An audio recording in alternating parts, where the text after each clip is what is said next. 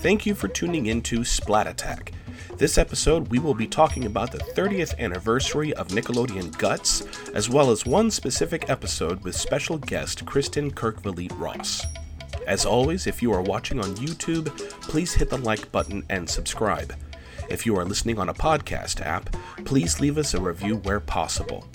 I know it's a broken record at this point, but it truly is a small thing on your part that makes a profound impact for our channel.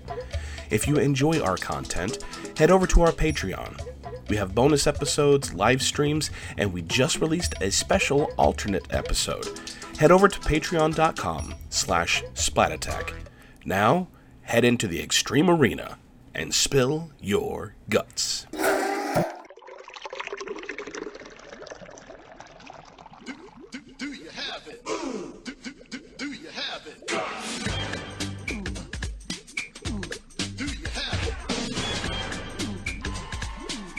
Welcome to the Extreme Arena, formerly at Universal Studios Florida. This is the anniversary of Nickelodeon Guts, the action sports show that made you sweat. Let's meet today's players. In the paralyzing purple, it's Brett Hyperdrive Wilson. In the petrifying pink, it's Alex Nitro Nance. And in the bionic blue, our special guest for the day, Christian Kirkvliet-Ross. Hello everyone, I'm Mike O'Malley. Welcome to Nickelodeon Guts, the action sports show where kids live out their greatest sports fantasies. Welcome, Slimesters, for another rousing episode of Splat Attack, where we're taking it back to the Seinfeld past. I'm your Gaktastic co-host, Brett. And I am your Slime-tastic co-host, Alex. And Brett, very simple question. Do I have it? Yes, do you have it? Have what? What are you talking about? I left the Diary of Dr. Livingston back in the Shrine of the Silver Monkey. That was Kat's artifact, not mine. I was tempted to take it, though. Oh, man, I'm so excited. I'm so excited about today. I know. It's about time we finally covered Guts, and what better opportunity than to cover it for its 30th anniversary.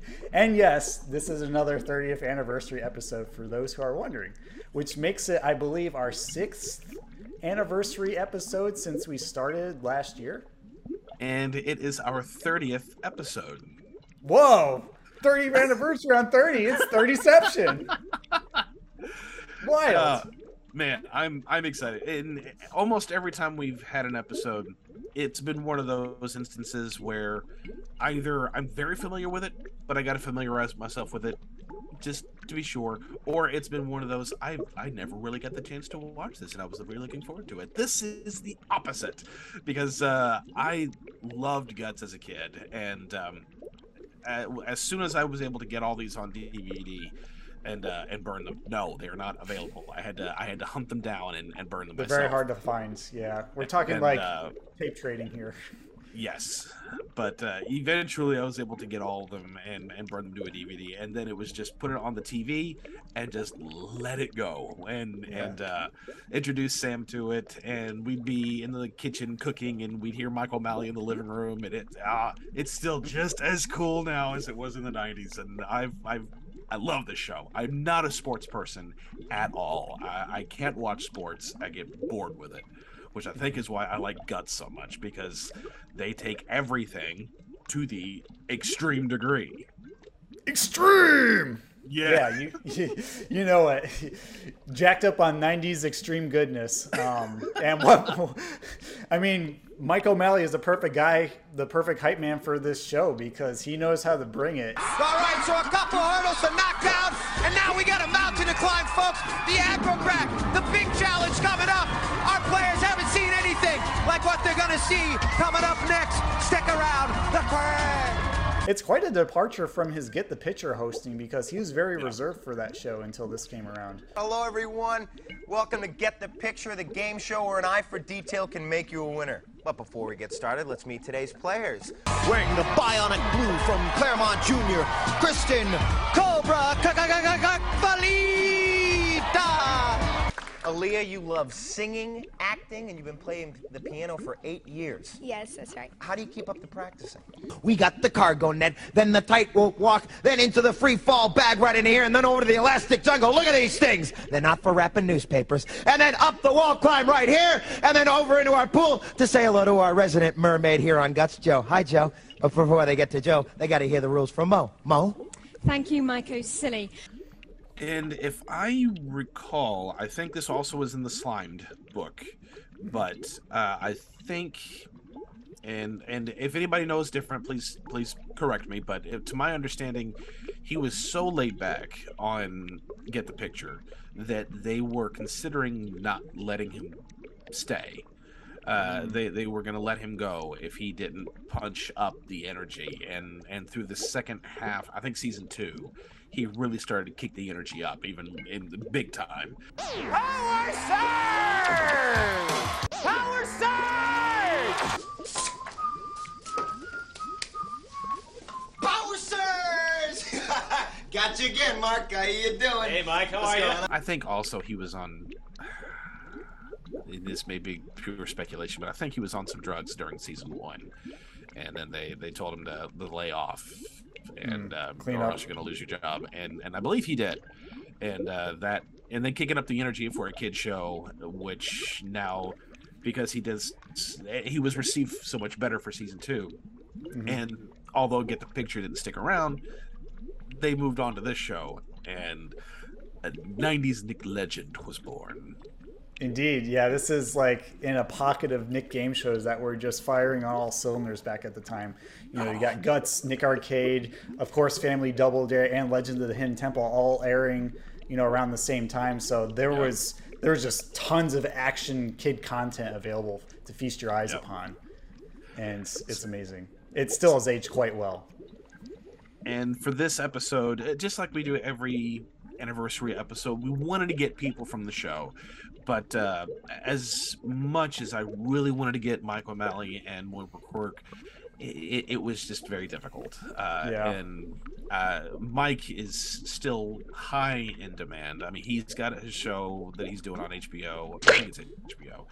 And Moira Quirk has continued to move forward. It seems like she doesn't really want to do a whole lot of reminiscing with Guts, because it seems like it's mostly a lot of the same questions from fans, which I completely understand.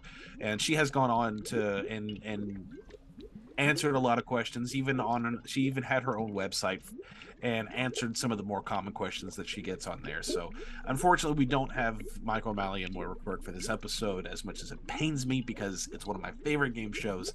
But we do have a blue contestant from the show, but we will get to her at the second half of our show. So we do have someone, but prior to that, we're gonna give you all a bit of a history lesson with Guts. Let's give a rundown for all our Slimesters listening or watching at home about what Guts is, like just a formal breakdown, because some of you may be old enough to remember, and other people who are in the 90s nostalgia community may be a little bit too young to remember this show. So whether you need a fresh reminder or to be introduced to this for the first time, we got you covered with all the information here. So starting off, we're going to go with the original run of Guts, because there's actually a few different iterations of it that we'll touch upon. But the original Guts, simply known as Nickelodeon Guts, aired September 9th, 1992, and its production dates last from August 12th, 92 to August 15th, 1995. And it lasted for 3 seasons, this particular iteration, and it was created by Albie Hecht, Scott Fishman, and Byron Taylor. And you may recognize Byron Taylor from a few other Nick game shows that we've already covered on this podcast. Yep. Do you, Alex? Didn't he do like the Think Fast and Make the Grade and Double Dare as well? Double he did Dare all and Finders Keepers. Yep, he all had a hand in all of those. So it's nice to see some familiar faces that helped create shows that shaped our childhood. And speaking of the theme song, while I'm thinking about it, it is the only theme song. First of all, the theme song is awesome. It's one of my favorites. It really amps you up. Yes, it does. And it is the only theme song that has ever got me in trouble. Really? Of all theme songs because my mom was at barbershop or beauty salon and getting her hair done by my aunt, who is a beautician, and it was just us. There was nobody else in the place, just them and I was playing with some toys over in the corner, and I got the theme song stuck in my head. And there is a rap. There is a version where you can hear the entire theme song. It takes a certain kind of person to get the body working to the level of precision that's needed to be risen to the top. Do you have it? It takes a certain kind of something to keep the heart pumping, something everybody needs to achieve to succeed. You'll need a lot. Do you have it? But let's face it, the one thing we all remembered the most is... Do you have it? Do you have it? I kept saying guts, and I'm playing... I didn't say anything else. I didn't say the do you have it or the rhythm or anything, just guts. And I was playing with action figures, and I was beating them up or doing something with it. And when I got home, or in the car and started going home, my mom starts going, "But I really wish you'd stop talking about guts. That's disgusting."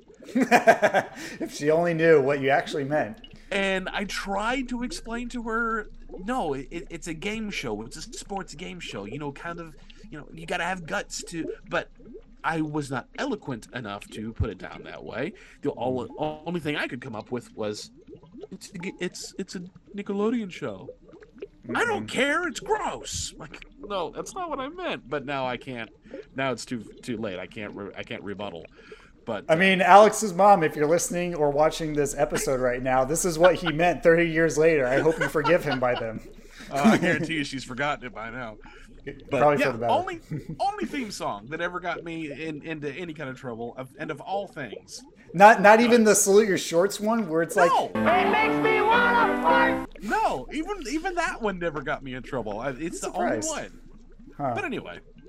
That's a fun little side story. I mean, we could go into our own personal memories and ties to Guts if you want before I continue giving the breakdown. Sure, go ahead. What have you got? I mean, I'm mostly a Legends kid, but I did watch Guts when it was on because, anything on Nickelodeon, I was like, yeah, I love this. Give me more. And of course, I fell into the whole trap of being like imagining myself climbing the aggro crag and just taking in all the glory of lifting that massive hunk of glowing green rock above my head and showing it off to all my kids and having it as a nightlight in my bedroom and just being like the coolest kid on the block. Nothing really materialized out of that, but my appreciation of Guts has definitely shaped what kind of sports I got into in amongst the few sports that I've actually participated in growing up, because I'm not really a sports person. I'm more of like a creative person that likes art and music and stuff like that. But I did do track, and I did like bike riding a lot. And I know there's like a few bike riding themed and running themed events in Guts. And those were like my inspiration to like, be competitive and do better and see if I can win any medals or trophies. So that had a hand in me getting into like cross country and track growing up. Basketball, not so much, even though I do enjoy a game of hoops and slamma-jamma. I didn't understand how the game worked. I just like shooting the hoops. I didn't actually like moving around the court and passing the people. And I wasn't that great at it in gym class, but I was really good at dodgeball, and I learned a few techniques from like that free kick event where you have to like get the soccer balls away from you. So I think it subconsciously just influenced my enthusiasm towards gym class and like extracurricular activities growing up. Other than that, I can't really say too much in terms of how it's affected me now, but I love singing the theme song, and I love like getting into that competitive spirit whenever I watch the show. It's highly infectious. And I want to take all of you 90s kids back to the 90s and remember how impactful sports was in general to our age. Because it seems like the sports is far less impactful for kids now, but back in the 90s, Michael Jordan was huge. Oh yeah. I mean, he had Hanes commercials. He had commercials for hot dogs. McDonald's. And then there was Nerf. I mean, you didn't have just Nerf guns. I mean, you had Nerf footballs and basketball sets, and then of course Space Jam, which was the ultimate in the 90s. But I mean, there were constant video games that were all about sports, and they were constantly thrown at you. I mean, NBA Jam on Sega Genesis, and that's a big one. all the different Ken Griffey Jr. baseball games, and I mean, sports was everywhere.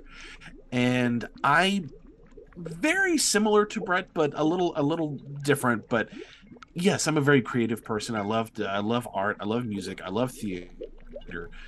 But I also enjoyed doing sports. But it was very different. I don't like competitive sports. I just want to play just to play. Now, yes, I will compete and I will try to have fun, but there were, especially when we were kids, there was a lot of people who would just, I'm in it for the win, and they would get mad at something. Either I'm mad because I'm losing, or I'm mad because you're not doing well, or then you get those who are doing well, and then they brag and yeah, lots of I don't ego want there. that. That's not fun. Yeah. That's not fun. I just want to have fun. I'm with you wholeheartedly, and that's probably why I didn't go further to, win more accolades during my, brushes with track and similar sports, is because I don't think for some people competition is great, but for me it doesn't really do anything. I don't need to prove to people that I only know for those events that I'm better than them. I just want to have fun experiencing, like, just playing it, as you said, without really having anything attached to it. And I think a lot of people have forgotten how to enjoy sports in that way. Like everything, especially if like shows like Ninja Warrior and Wipeout and Titan games these days, I mean, it's all about the competition and crushing, your opponent, instead of, the heart of having fun, going through all these obstacles and sportsmanship. And, we'll touch upon that a little bit later too, when we talk more in depth with our guests about like some of the key components of Guts that really made it relatable for all kids, not just sports related kids growing up. Yeah. And when this show came out, when Guts came out, going back and thinking about it, because I had mentioned it in a previous episode, but I like Legends. I really enjoyed it. And I love Double Dare. I love Nick Arcade. Nick Arcade was one of my favorites. Me too. But I like Guts. I like Guts more than Legends, just because it looks like it would be a lot of fun to do the entire thing. Legends was an elimination round every single time, and plus I'd be terrified to go through the temple and get a temple guard, which again we mentioned last episode. But I remember watching the show, and it was one of the very few 90s Nick shows that my brother and I would really sit and watch together, because he was a huge sports nut. He's always watching basketball in the 90s, and it was one of those that we could just sit and enjoy, just the two of us. But I loved Guts, and the amount of times I'd go to school and hear other kids in school get so, I don't want to say jealous, but wishful thinking of, I would love to go on that show and get that aggro crag. It's a lot harder than it looks, I assure you. Continuing on with our breakdown of the original Guts, the series was actually filmed at Soundstage 21 at Universal Studios Florida on a set dubbed the Extreme Arena, which was not part of the Nickelodeon Studios complex, but was actually rented by them, and that's taken from their Guts Wiki fandom page. In addition, there are also 3 contestants, each in a colored sport gear, outfit, either blue, red, or purple. They would compete against each other in various events that put a spin on sports, often utilizing bungee cords, wave pools, or track and field events with pitfalls and perils outlining the arena. The players would endure 4 rounds of athletic assault involving a plethora of sport-based challenges, in which the point values of 300, 200, and 100 were awarded to first, second, and third place respectively. At the end of this gauntlet stood the mother of all equalizers in this arena, the Aggro Crag. A 28 feet behemoth standing boldly in the way between the contestants and victory. This beast has a slew of hazards ready to burst at the players during their ascent to the top while they hit cleverly placed checkpoint actuators along the way. Point values actually skyrocket to 725, 550, and 375 for first, second, and third place, meaning there's absolutely no chance they'd be a tie at the end of this exhausting ordeal, even if there were a combination of players ending the previous 4 events in a tie, which did happen on rare occasion. To match the show's American Gladiators feeling while mixing in a grading system akin to the Olympics, a host and ref were brought in to both connect with and hype up the audience during each event of the show. We all know and love them as Mike O'Malley and Moira Mo Quirk, a dynamic duo whose banter and reporting would keep young viewers coming back for more every episode. If you want more information on Guts in particular, you can refer to this Ringer article that we have shown on the screen of our YouTube episode for Guts behind-the-scenes content and development. So some notable features of Guts are the debut of the Aggro Crag for Seasons 1 and 2, and it being upgraded to the Mega Crag in Season 3. There's also the Spill Your Guts rundown list that they introduce usually in between each event leading up to the Aggro Crag for each player, where they do like name, age, hobbies, and what guts equals to a value that kid most embodies when they're competing. There's also a special type of Guts episode called Guts All-Stars, where perfect game winners compete against each other to win up to $2,000 of scholarship funds. And this features a rundown of 8 events instead of 4, and also a unique variation of the Aggro Crag trophy up for grabs, which you can see here. Alex, do you have any memories of Guts All-Stars or anything else you'd like to note about the original run of Guts? Just because it was mentioned so quickly, because there's so much to talk about, but the one thing that is my absolute favorite is Mike and Mo. And the amount of times where he just goes bonkers, and then it cuts back to Mo! Take a nap. I love Mo. I love them both. They're so fun. Yeah, I really love their banter. It's a highlight to me too, and she did tell me to do that too when I was shit-talking Guts during episode 21 when we reviewed the SNES game, so oops. I can't in good conscience give this anything higher than a splatastrophe, so F this game. Take a nap. I mean, it's hard to control, but what else can I say? I mean, that was just my experience. Man. It's so fun. It's so fun. But yeah, the first 3 seasons of Guts, it was a staple of my childhood, and I was jealous because these games look like so much fun, because they took all simple premise games and kicked it up to, like I said, the extreme degree with the use of the bungee cord a lot of times, and sometimes even punishingly. In impractical ways. Let me say it again. In impracticable. I can't say that word. Impractical ways. Because one of the games we're going to talk about later, but there was another one where they're having to defend goals. Oh, yeah, fumble. I hate that one. Yeah. Because it's like football would come down. Yeah. And they're like attached to each other. Yeah, they're attached to each other with bungee cords. So if you would pull one direction, it would pull the other player closer towards you, and they would miss the football that they're trying to get. Oh, yep. That one is menacing. Believe it or not, they use that game or a variation of it in Dwayne Johnson's Titan games on Peacock TV, where they're both. Oh, really? The competitors are both like attached to one cord, and they have to go to their end of the arena to like essentially grab a bunch of barrels and throw them over the edge of the arena so that they can score points. And it's just like, wow, such a struggle to watch. I feel bad for the players going through that. I mean, I don't know what they're thinking when they're designing that, other than let's really push them to their limit of pain. Ugh, no thanks. But the All-Star episode, I didn't remember seeing it as a kid. I'm sure I did. I just had no memory of watching it until I had found it again as an adult. It was on a VHS tape, which most people remember it from. Mm-hmm. Yeah.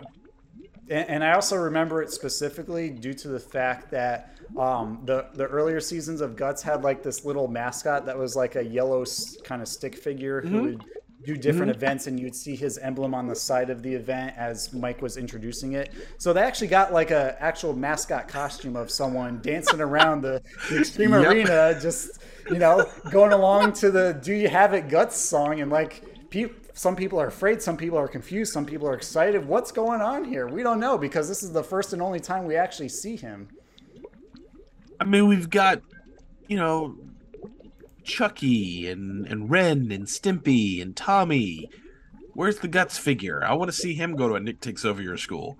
And then everyone just go, what is that? Yeah. It might be a little menacing too, just to see that guy like walking down the hall, bursting through like the gym doors and like throwing a bunch of dodgeballs at you. Like, he has no character to him. He's just like a figure, like a symbol. Just have him stand outside of a used car lot sales parking lot and just flap his arms. There you go.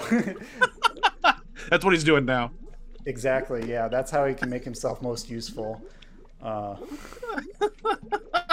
Good times. That trophy though looked pretty baller, because it wasn't just like the normal like cutout of the green rock. It actually was like this weird mini green iceberg on top of this really tall Guts podium with like a mini golden trophy underneath.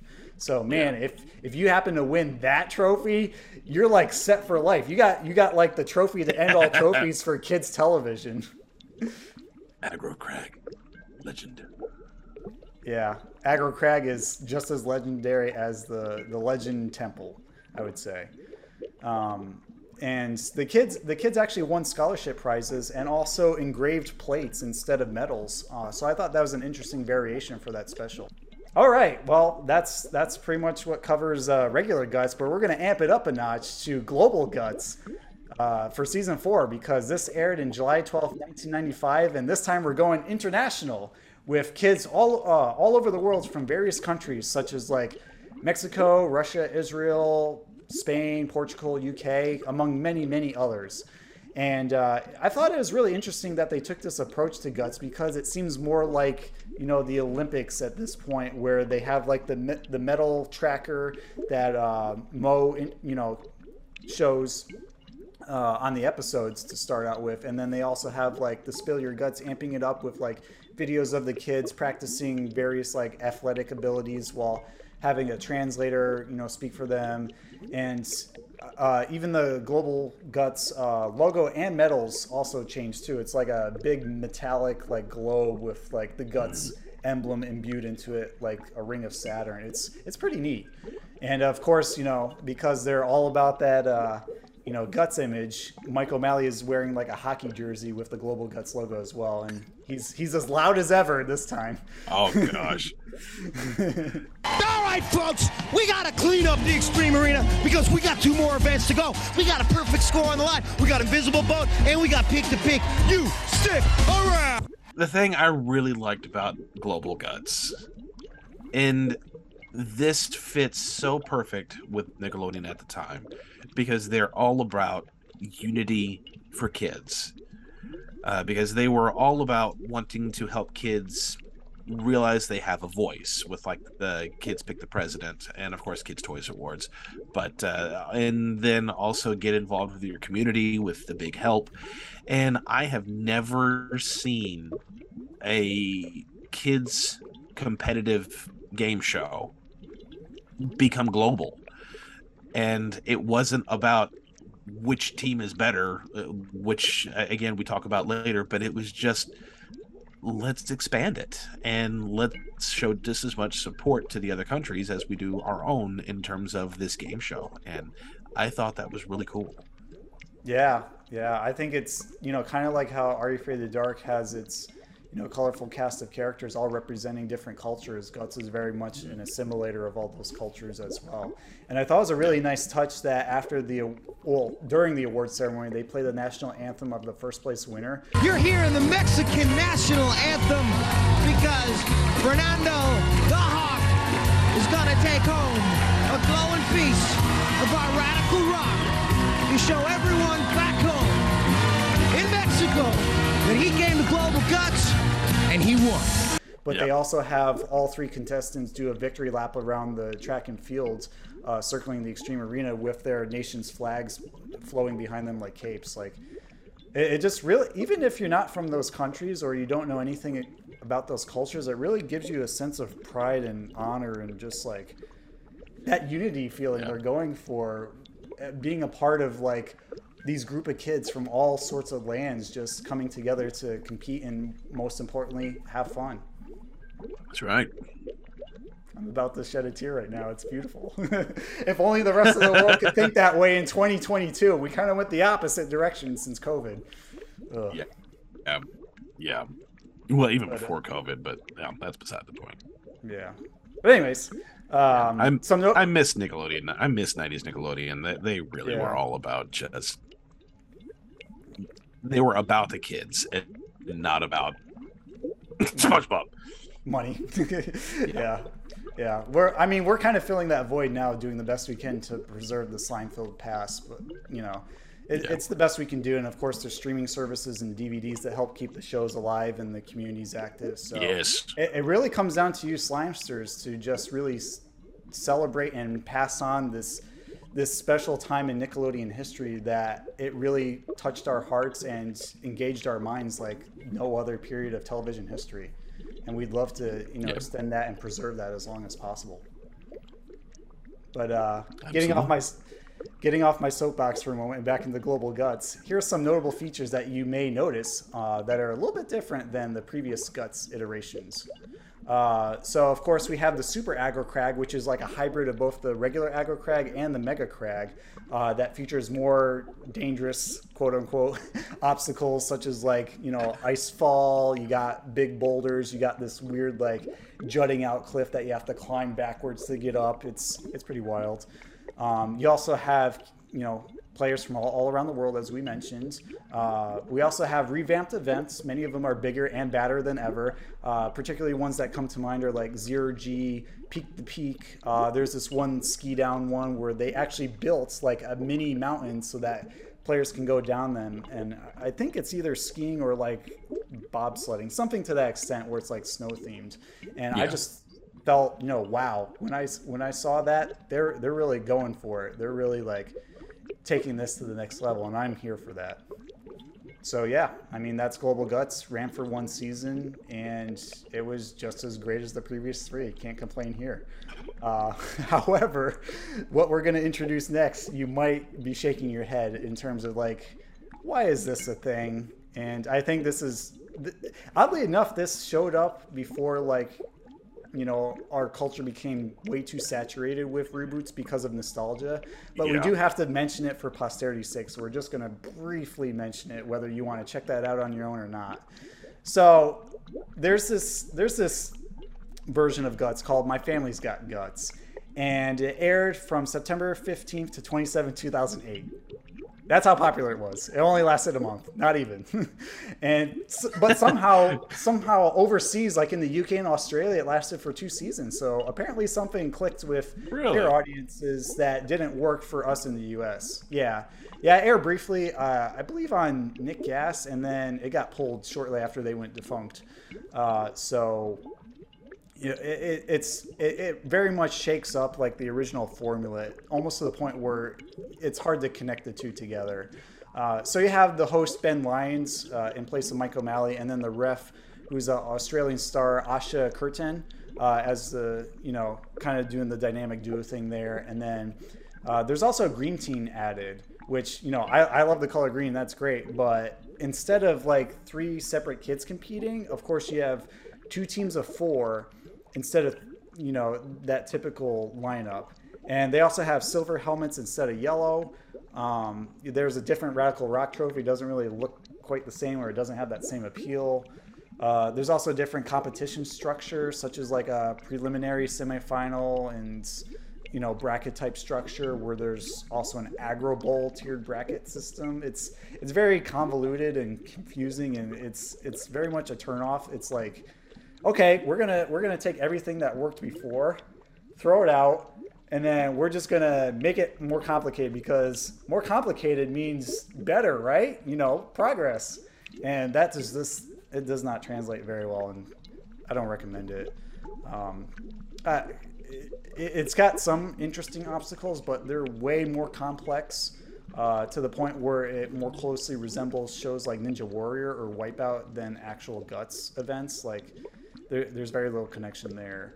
Of course, you got the sleek, modernized graphics for the logo, which doesn't quite have the same appeal as like the marker writing with the yellow Guts font over it. It more resembles like a mountain with, extra text crammed into it. And then there's also a point value used to gauge head start time on Aggro Crag instead of determining the winner.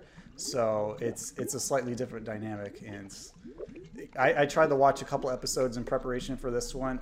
I found it very difficult to get through just because there's too much shell shock that I experienced, or PTSD, from just all the changes happening at me. Maybe Guts whiplash, if you want to call it that. I didn't even know this was a thing. I was well out of the loop when My Family's Got Guts became a thing because, again, this was 2008. Yeah. So yeah, out of my... Both of us, yeah.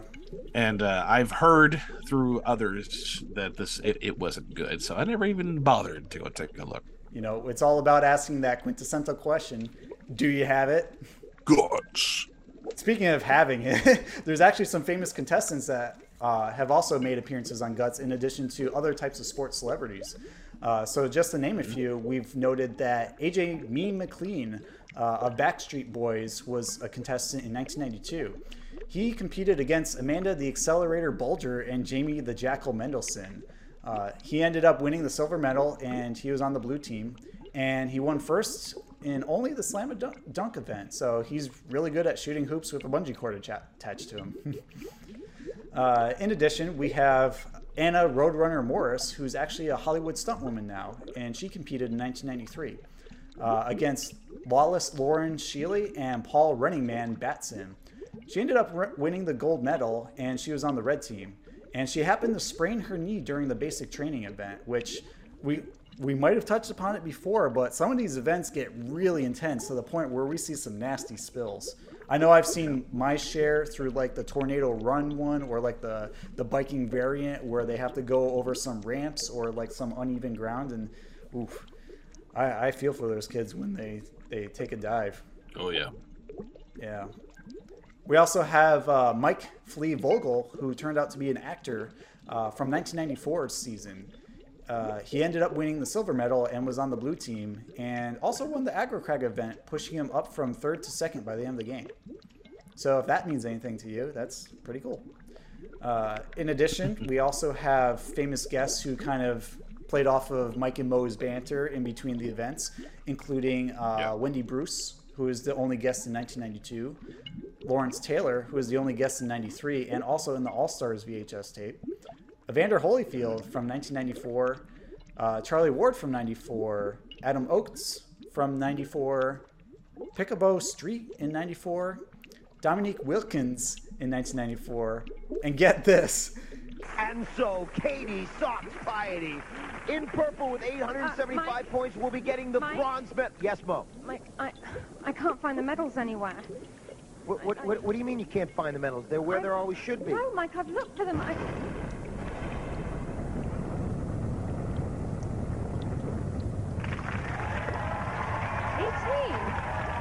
E.T.'s got the medals. E.T., the extraterrestrial, who happened to be the only guest in 1995 during the award ceremony of Global Guts. What country is E.T. from? So we did touch upon Mike and Mo before and their involvement with Guts, because they're pretty much the front men and the faces of Guts, aside from the spotters who help out. And they're actually still good friends to this day, though their careers keep them very, very busy, which is why they're not here for this podcast episode. Yeah. However, aside from her grandfather, Mike is actually the only person who calls her Mo, which I find that interesting. And I guess it's really just the 90s Nickelodeon inside information kind of thing, where we only know her as Mo and not Moira formerly. Unlike like her other work she's done, mainly with like voice acting outside of that. Aside from that, Mike has continued to pursue acting to this day, with over 52 credits under his belt according to IMDb, and most notably acting as the characters Burt Hummel from Glee, which lasted from 2009 to 2015, Stuart Daniels from My Name is Earl from 2006 to 2009, and Jimmy Hughes from Yes Dear, 2000-2006. As for Moira, she's also had an extensive acting career and is still active today, known for most notable roles as Brit and additional voices on the 2000s Nicktoon, My Life as a Teenage Robot, which aired from 2002 to 2006. She's also voiced the emu rehabilitation worker, Monkey, and Jane in various Wild Thornberrys episodes, and Carlia, from the video game Elder Scrolls V Oblivion, which I know was a massive game when it came out. And she also, did a role called Hannah Her, I believe that's right, from How to Train Your Dragon Netflix series, Dragon's Rescue Riders. So she's pretty active in, Hollywood doing various voiceover work. When she's not focused on her passion for cartoon and video game voice acting, she's an active participant in various cruise sound departments and has narrated a children's audiobook for Audible called Fossil Hunter, How Mary Anning Changed the Science of Prehistoric Life. And any opportunity I have to mention James Bond in any of my episodes, I'm going to do that, because she also did an audiobook. There were 3 people who were doing the audio for it, reading different parts, and she read all of the female roles for the audiobook of The Man with the Golden Gun. Oh, wow. That's pretty impressive. She would make like a great Q, wouldn't she? Moira Q. Oh, yes. I mean, it lends itself to it. How could we also forget that both Mike O'Malley and Moira have both been contestants on Figure It Out numerous times.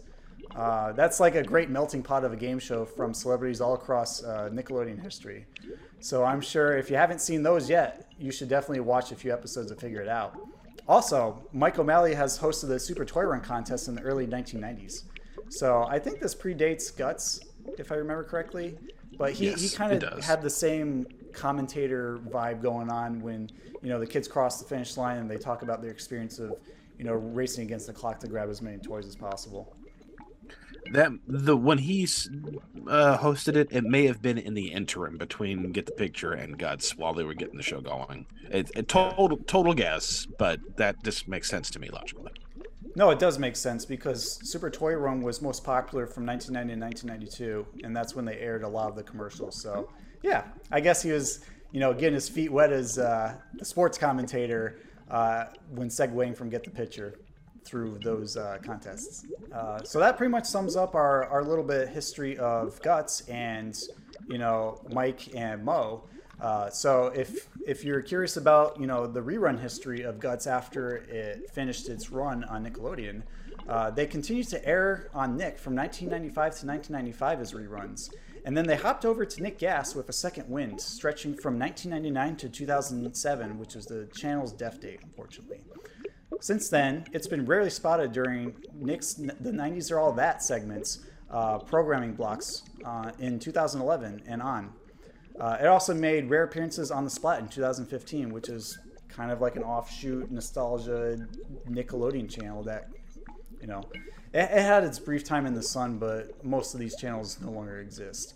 I'd say the best way you can find it today are either trading VHS tapes with your friends in the 90s Nick community, or you could actually find a few episodes on Paramount Plus. There's a lot of episodes for Guts on Paramount Plus. I don't think they have all of them, but they've definitely enough to be worth your time. Oh yeah, I mean, I think there's at least over 200 episodes of Guts, so you're going to find at least a few that you can enjoy. Whether you can find the whole compendium of them on a streaming service, or elsewhere. Yeah, the majority of it is there, so there's quite a bit of the history saved. Finally, for those who watch modern Nickelodeon or just want to catch a glimpse for a little treat, there's actually an episode of Sanjay and Craig from 2016 called Guts Busters, where Mike and Mo reprised their roles for an animated imagining of the Extreme Arena. And I actually find it quite amusing, even if you Slimesters aren't into newer Nick shows, because it reminds me a lot of the Loud House Legends of the Hidden Temple crossover that also happened around 2016, 2017. And I think that was just playing to like the parents of the kids who were watching those shows at the time.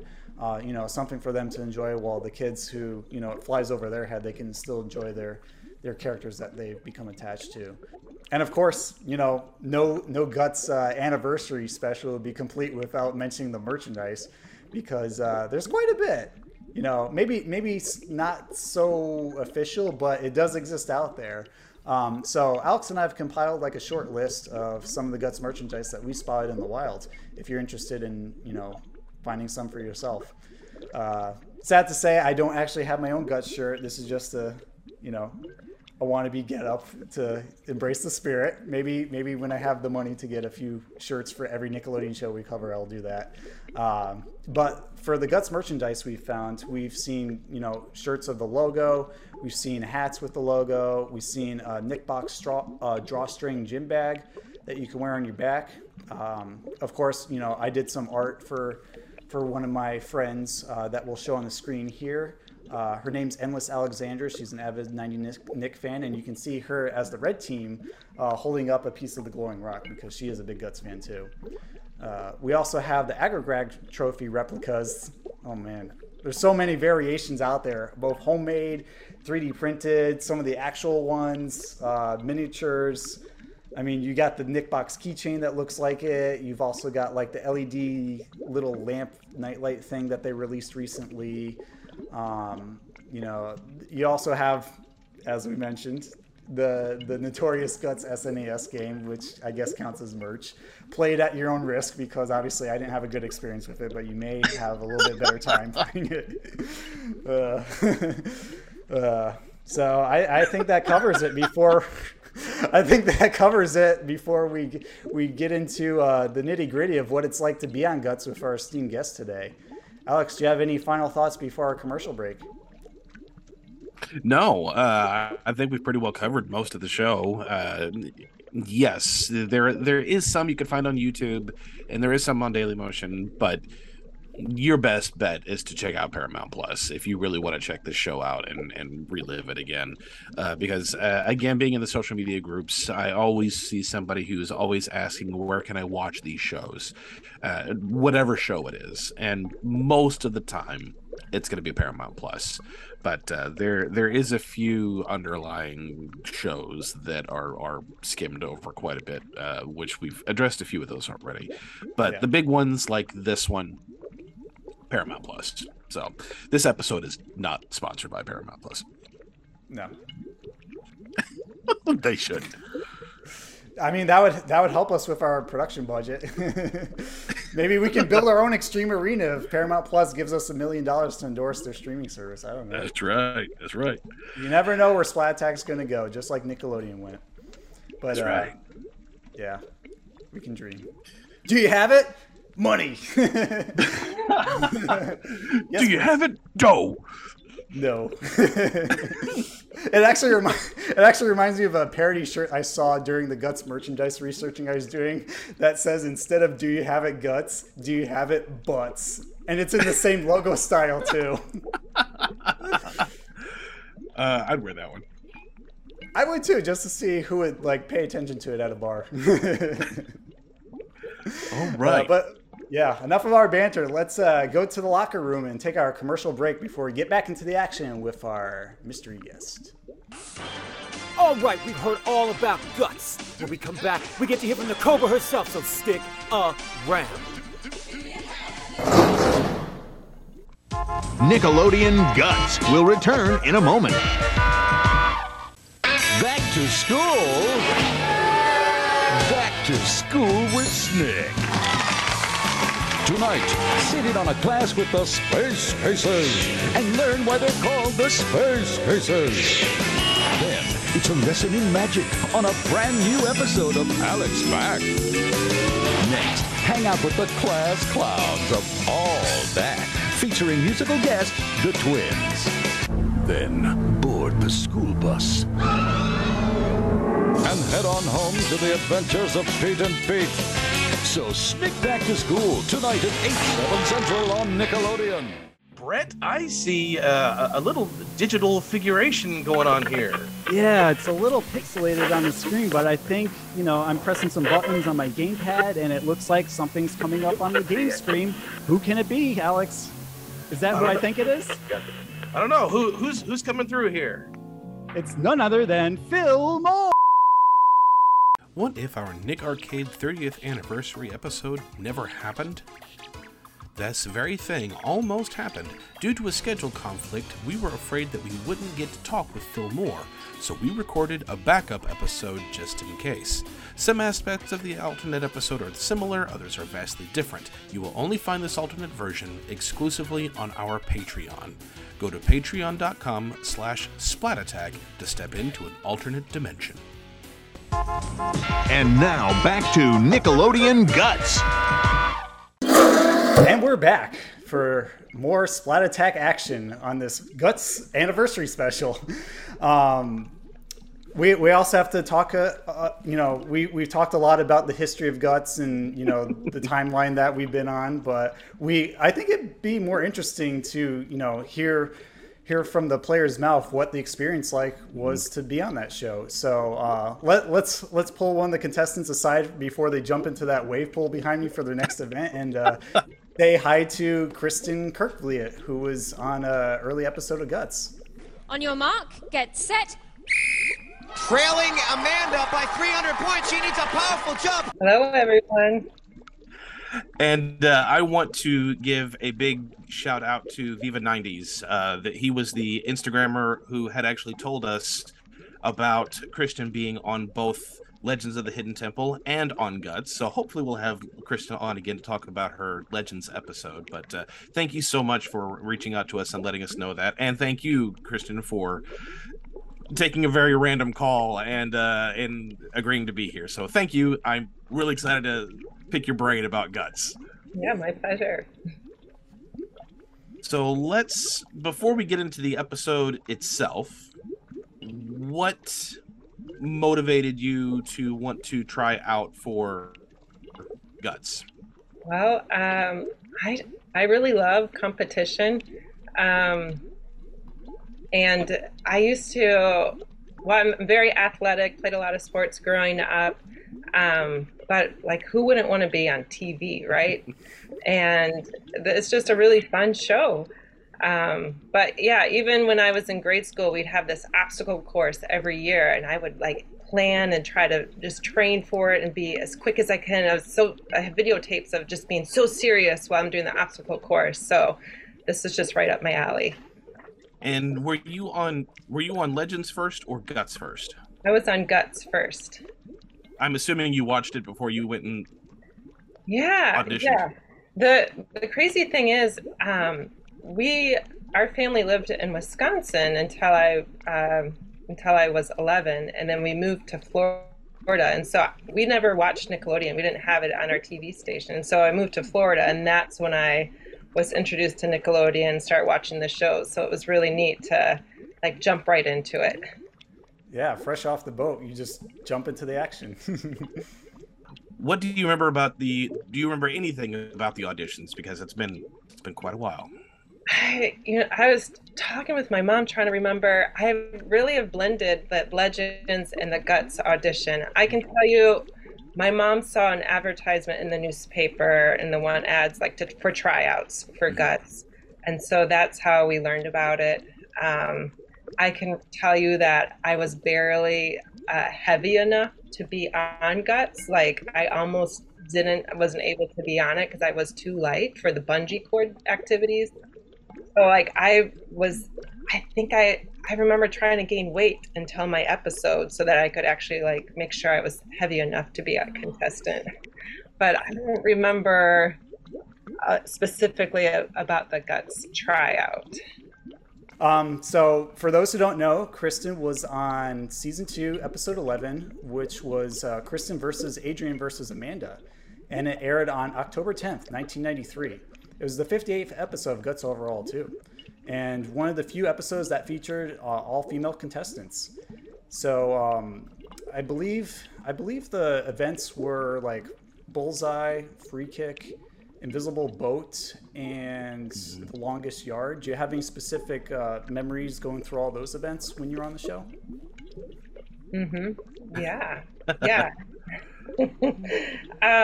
Well, your background right now with the Invisible Boat, that was really a tough one for me. I imagine. I was stuck, and I had no idea what to do. And then at the end, I was just trying every creative approach I could and threw the paddle, and they're like, they've never seen that before. What do we do? Yeah, it's like they're just throwing you into the deep end and expect you to go to the shallow end, and while they're timing you. Right. Like, ah! Yeah, I don't blame you for feeling that way, because the pool events are just, to let you know, they're like my least favorite events because they just look like a big old struggle. Like I like being in pools, I like swimming in pools, but when I'm doing it leisurely, competitively, it's like, hope you don't drown because there's all this stimuli around you. Yeah, right. The struggle bus was real on every one of the pool events. Yeah. It didn't matter if it was like Boogie Down, Invisible Boat, the one with like the giant ball that caused the waves. I mean, it's pretty much just make it from point A to point B and somehow just block everything out so you don't go underwater. Now, I'm assuming that Guts did their filming very similar to Legends of the Hidden Temple, where they would do several episodes a day, and they would do all of one segment a day. Does that track? Is that right? I remember just being there one day, and it's again, I'm blending my memory with Legends. Sure. I remember there's other contestants from other shows there, and we would talk about it when we weren't on our show, and we'd have breaks. So yeah, that makes sense. I remember that with Legends more because there's more people, but I'm pretty sure with Guts too. Did you at all chat with your competitors and just get to know them prior to going out and doing the different events? Yeah, we did have time to talk. I don't remember getting to know them a ton. We were middle school kids who were about to be on national TV, lots of nerves and just excitement, wanting to do well, and they were our competitors. So, yeah, sure, makes sense. I mean, a lot of the game shows pretty much just throw you into the bullpen from the get-go so that they can get the filming done. And that's what we've noticed too in previous Legends episodes we've talked about. What was the experience like meeting Mike O'Malley and Moira Quirk for the first time on the show? Yeah, they're great people. Everyone was, I just remember it being a really positive experience. All the people who were helping would give us tips, and were just really positive people to be around, real encouragers. Yeah. Glad to hear that Mike isn't too in your face, because he does tend to have a high energy that rivals Phil Moore and Mark Summers. Yeah, no, he was great. He was great. Glad to hear it. Well, since we briefly mentioned the events that you were in earlier, I'm sure everyone wants to know, what was it like to climb up the aggro crag? Oh, that was so much fun. We did get to practice it once before. I think we practiced. Well, I don't remember practicing the water one, but I know we did take a look at the aggro crag. I don't remember if we got to do a full-out run or they just kind of explained to us what we were going to do, but it was just a lot of fun. And of course the adrenaline's going, and you're not really sure where the other person is, so it was a good, fun experience. I was going to say, was it hard to see going up? Because I feel like with all these boulders going on and the actuators you have to hit, and even the glitter snow that's falling on you, I would be very disoriented after the first actuator. Oh yeah, for sure. Well, luckily that didn't affect you, because in your episode you ended up getting first place in the gold medal. Right. And Purple did miss an actuator, and they did have to go back. Yeah. Right. Yeah, I do remember there were some hard feelings about that. Oh, really? Yeah. I mean, if she's like, I thought I hit it and I should have won first place, I was there. But yeah, I couldn't see it, and I just trust the people there were making their best, decisions. Yeah. I mean, that's mainly why they have spotters for every event to check that everything's going by the rules. And I know the Aggro Crag in particular, in all of its iterations, it's kind of tricky to maneuver up. And sometimes people like go outside their bounds, or they miss an actuator, or they have to like go back down because they didn't, hit a footing right. It's a very technical event, more so than it looks on TV. Because to us watching it at home, it's just like whoop, just go up the mountain climbing wall, like a climbing gym. But when you're in it, I imagine there's like a lot of strategy you have to think about, maneuvering, lots of dodging obstacles, while also like keeping that focus and determination on point so you can get up there and hit that like flag actuator first. Right. Yeah, there is. Yeah. Since you end up winning the Aggro Crag in your events to go with it, we know that you were awarded a piece of the Radical Rock known as the Aggro Crag Trophy.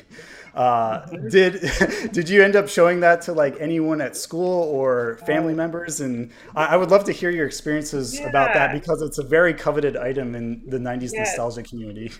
It is. And when I first got it, like it was in my room all the time, and so maybe you know this already, but it was the one that we received was the plug-in lamp. It didn't just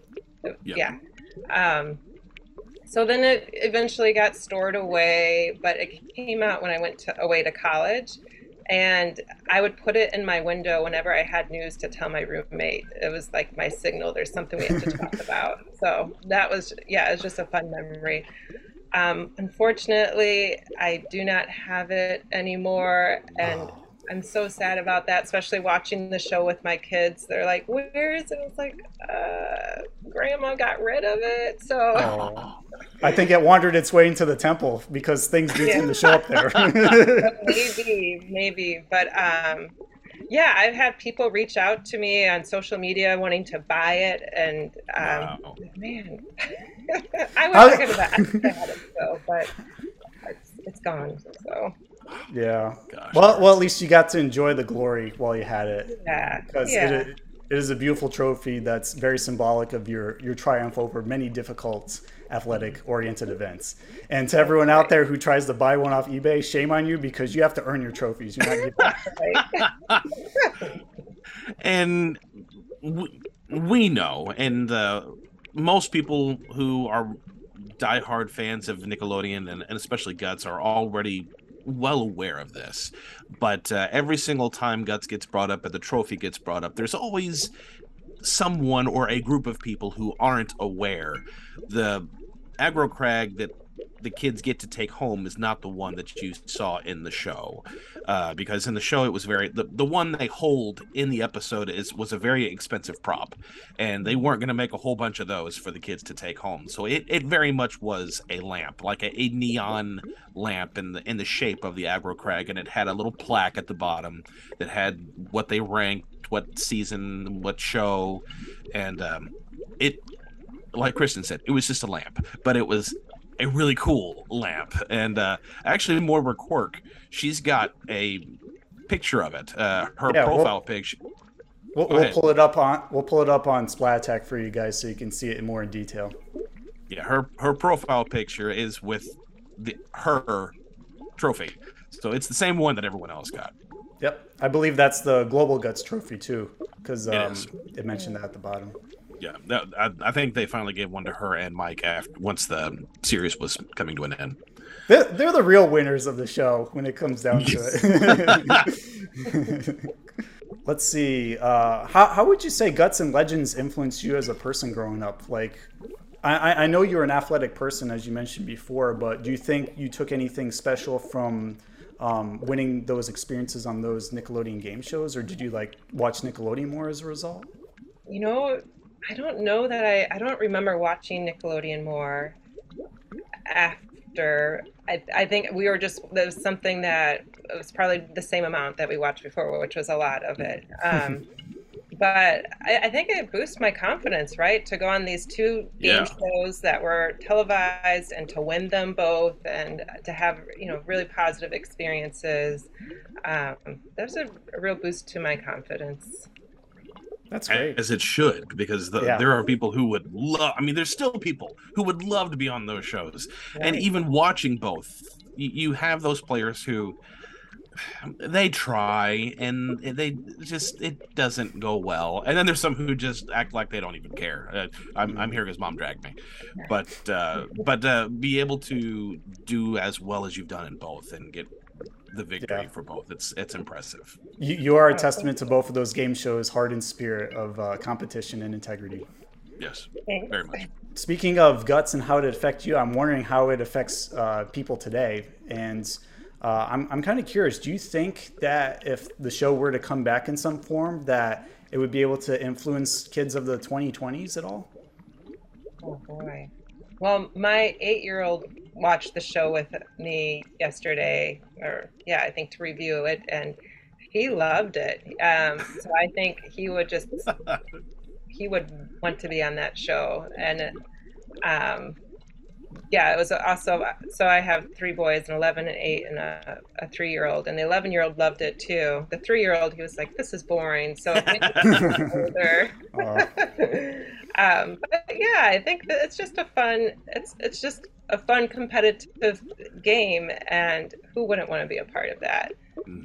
Yeah, I certainly love it just for the atmosphere, where it feels like, okay, this is track and field, but it's done in a way that's conducive for kids to have fun, not just compete in that fierce competition way where feelings get hurt and you break a leg or something, and it just doesn't, it kind of quickly unravels. Like Guts, it always felt like this is about the spirit of the playing sports. This is about teaching good fundamentals, about having healthy competition, and reinforcing values as a result of the experience. And I think it's done that pretty well for all the people who grew up watching it and even competing in it as well. Yeah.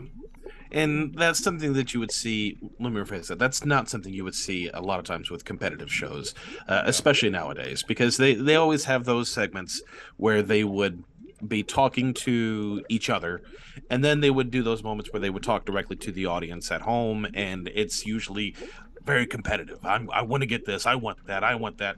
And Guts never really felt like that. Yes, it was a competition between 3 very athletic people, but I don't really recall ever seeing a moment between the games where the 3 they held any kind of animosity between each other. It was usually very jovial, very, way to go, supportive. The peace sign always came up at some point. Even on this episode, at the very end, the red player took both of you by the hands and went for a bow at the very end, which again, not something you really saw a lot of times on the show, but still, I don't see any real anger or frustration. It's just it's a competition. It's meant to be fun, and let's have fun with it. Yeah, and good sportsmanship too. Yes, very much so. Well, I think it helped too that the hosts weren't trying to make us fight with one another. Yeah. They were just wanting us to each do our best. Yeah, and they're always attentive to seeing how the kids were doing. Like, hey, that was a pretty rough invisible boat ride that you managed to get through. How did that make you feel? Like, tell us about that. You took first place in this last event. What was that feeling like? It was neat. Flying through the waters, walking on the water is really fun. Now, Amanda, did you find it difficult at all to maneuver yourself in the legs? And what do you find was helping you more, the paddle or your leg movement? My legs. They were very interested about the kids, like, event to event to event. It was never like, well, Johnny got first place in this and he beat this character by like 2 seconds, so he's awesome. Look at him go. It's just more about like making sure kids are having fun, but also like getting their experiences out there too, because I think that's in line with the Nick is Kids philosophy that was so prevalent in the early to mid 90s of Nickelodeon. It's been said, but every contestant that's been on the show, they have a little sub name where like it would be Yeah, little nicknames like the Crusher and things like that, and that was stuff that Nickelodeon came up with. I'd not heard a person yet say, "No, I asked for that name." But one thing that they started to do in the later season, I don't remember if it was season 2 or not. I don't think they put it in 2. I think they started it in 3 in Global Guts, but it was the video segments. When they would do Spill Your Guts, they would actually have a video interview of the person. Beforehand, it was just Moira Court reading a dossier, essentially, of what they what they have done. And they had always said, especially in season 2, for this contestant, guts equals perseverance or what have you. Is that something that they genuinely asked you, or was that also something that they just pulled out of a hat? Yeah, I don't remember. I wish I did. I know the Cobra part for sure. They gave that to me, but the guts equals competition. I mean, that's me. I mean, whether I came up with it or they did, they nailed it. So, yeah, maybe I did play a little role in that. I don't remember. Yeah.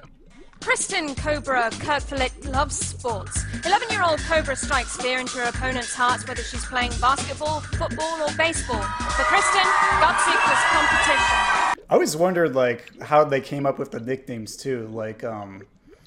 Burden Brian Ingalls comes to mind. Is he really fast that he just blazes across the track field? Or, if someone called the hammer because they hit the ground hard when they're running or, punching through obstacles. Gets me curious. And also what Alex and my nickname would be if we were to be on the show. So this episode is very much about guts, but you can say whichever one. Which episode did you enjoy doing the most, Guts or Legends? Probably Legends. I was a little older, a little more confident, and they just had amazing prizes, Like a box of nerds. I had to go to Mexico. That is pretty amazing. So what I want to do real quick, because we haven't really talked about the episode in general, we just talked about, we gave a quick breeze through for the games that was played, but this was a really close game.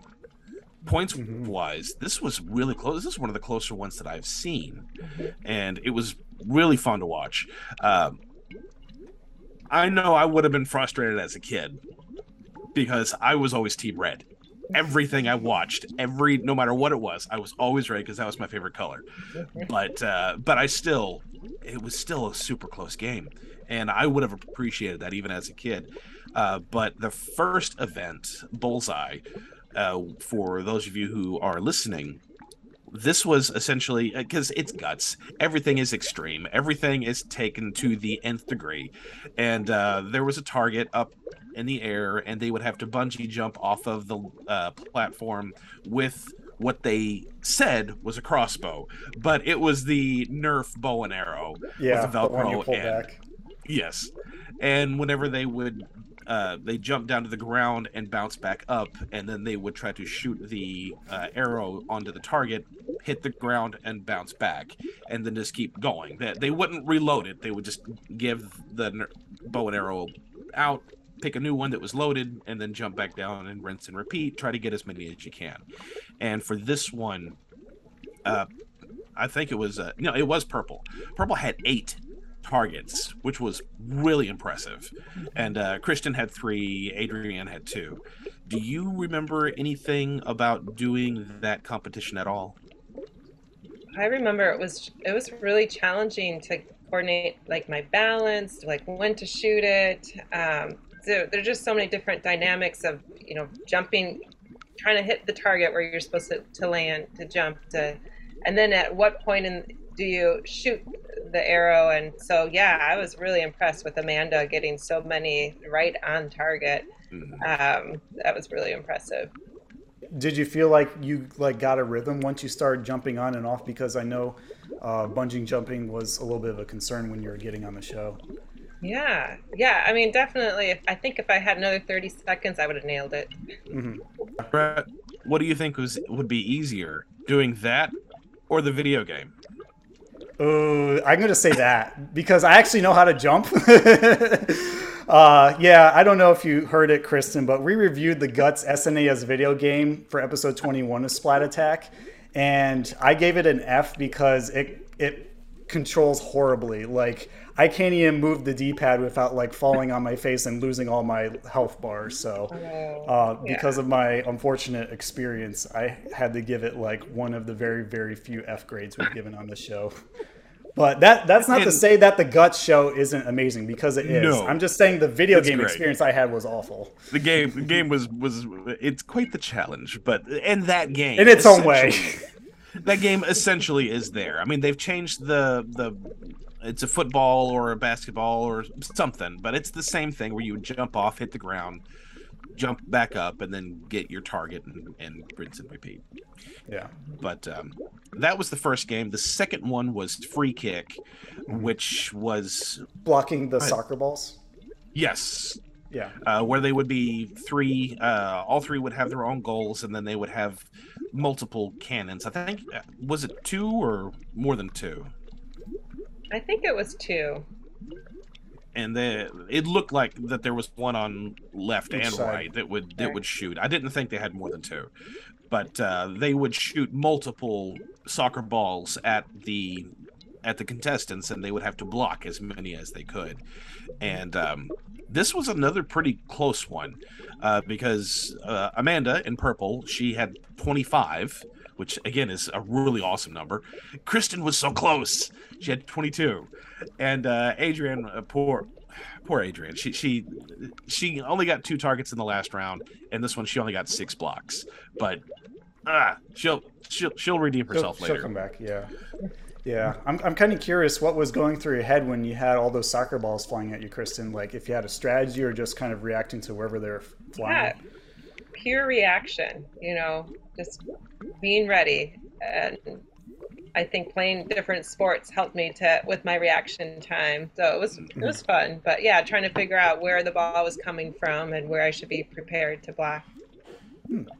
And it was said on the episode when Mike gave his one-on-one interview, what was it like, and the answer was that it's you don't know which one was coming from, so you didn't know how to prepare for it. It was just, again, as you said, very reactionary. Now, did you find it was difficult to maneuver in yourself in there?